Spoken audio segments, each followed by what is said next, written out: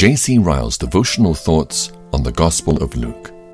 Section 109. Jesus predicts his death. Luke chapter 18, verses 28 through 34.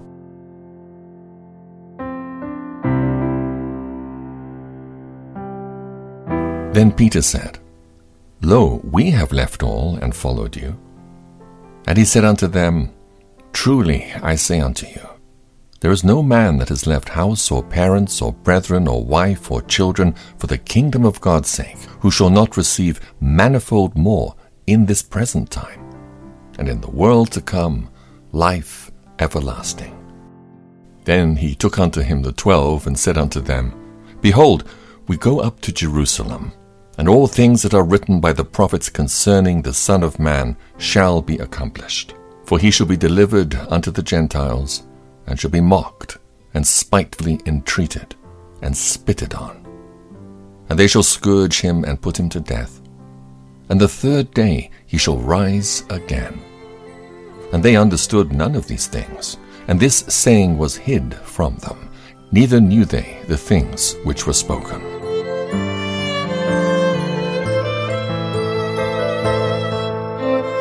Let us observe firstly in these verses what a glorious and satisfying promise our Lord holds out to all believers who make sacrifices for his sake.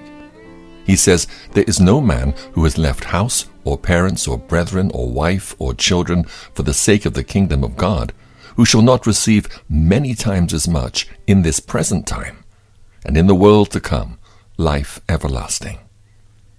The promise before us is a very particular one. It does not refer to the believer's reward in the eternal world and the unfading crown of glory. It refers distinctly to the life that now is. It is spoken of this present time. The many times as much of the promise must evidently be taken in a spiritual sense. The meaning is that the believer shall find in Christ a full equivalent for anything that he is obliged to give up for Christ's sake.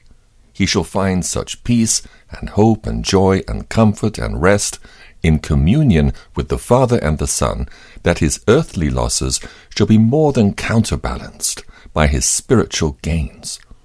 In short, the Lord Jesus Christ shall be more to him than property or relatives or friends.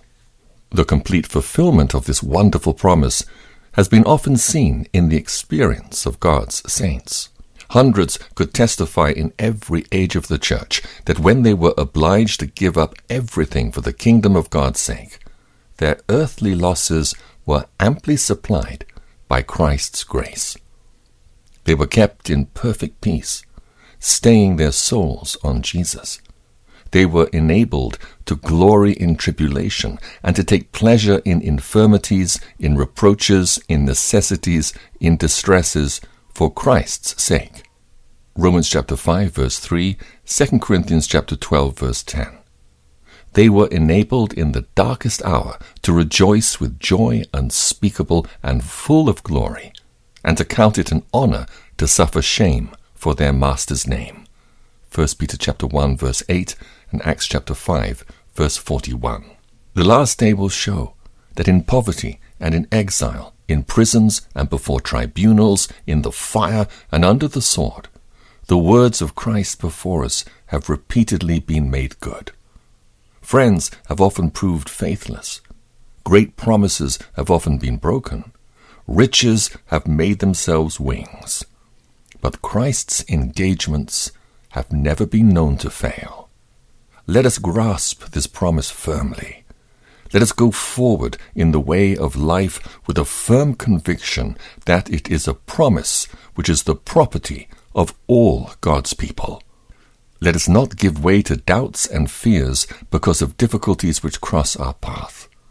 Let us press onward with a strong persuasion that if we lose anything for Christ's sake, Christ will make it up to us, even in this present world.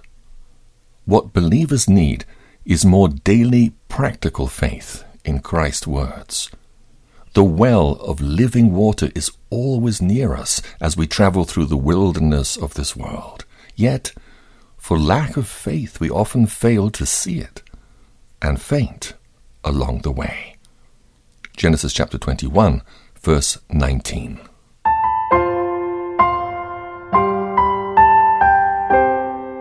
Let us observe, secondly, in these verses, the clear and plain prediction which our Lord makes about his own death.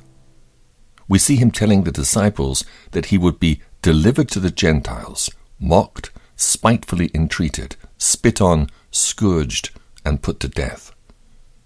The importance of our Lord's death appears in the frequency with which he foretold it and referred to it during his life. He well knew that it was the principal end for which he came into the world. He was to give his life as a ransom for many. He was to make his soul an offering for sin and to bear our transgressions in his own body on the tree. He was to give his body and blood for the life of the world. Let us seek to be of the same mind with Christ in our estimate of his death. Let our principal thoughts about Jesus be inseparably bound up with his crucifixion. The cornerstone of all truth concerning Christ is in this verse.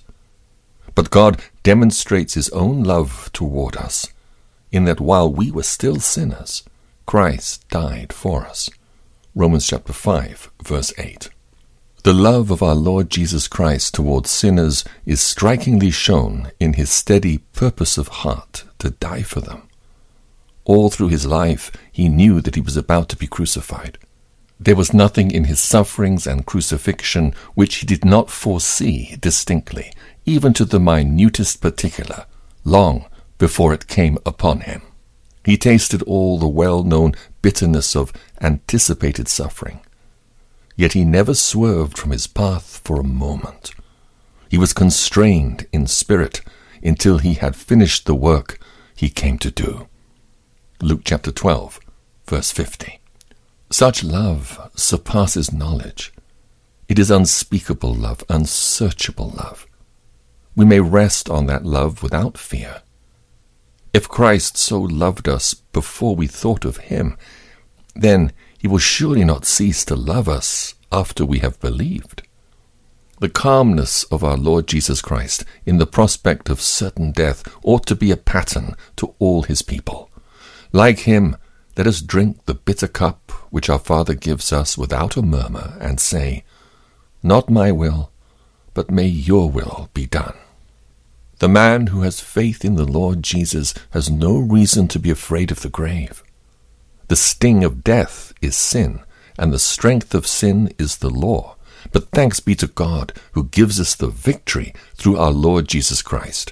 1 Corinthians chapter 15, verses 56 and 57. The grave is no longer what it once was. It is the place where the Lord lay. If the great head of the body looked forward to the grave with calmness, then much more may all his believing members. For them, he has overcome death.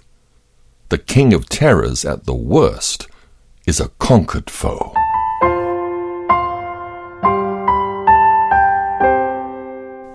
Let us observe lastly in these verses the slowness of the disciples to understand Christ's death.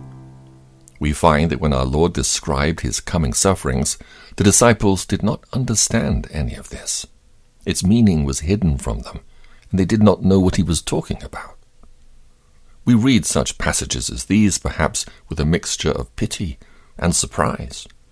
We wonder at the darkness and blindness of these disciples.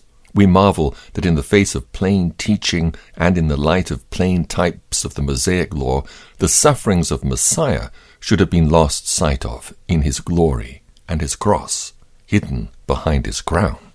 But we are forgetting that the vicarious death of Christ has always been a stumbling block and an offense to proud human nature. We know that even now, after Christ has arisen from the dead and ascended into glory, the doctrine of the cross is still foolishness to many, and that Christ's substitution for us on the cross is a truth which is often denied, rejected, and refused. Before we wonder at these first weak disciples for not understanding our Lord's words about his death, we would do well to look around us. It may humble us to remember that thousands of so-called Christians neither understand nor value Christ's death at the present day. Let us look well to our own hearts. We live in a day when false doctrines about Christ's death abound on every side. Let us see that Christ crucified is really the foundation of our own hopes, and that Christ's atoning death for sin is indeed the whole life of our souls. Let us beware of adding to Christ's sacrifice on the cross, as the Roman Catholic does. Its value was infinite. It admits of no addition. Let us beware of taking away from Christ's sacrifice, as many do. To suppose that the Son of God died only to leave us an example of self-denial is to contradict 100 plain texts of Scripture. Let us walk in the old paths. Let us say with Paul, God forbid that I should glory, save in the cross of our Lord Jesus Christ. Galatians chapter 6, verse 14.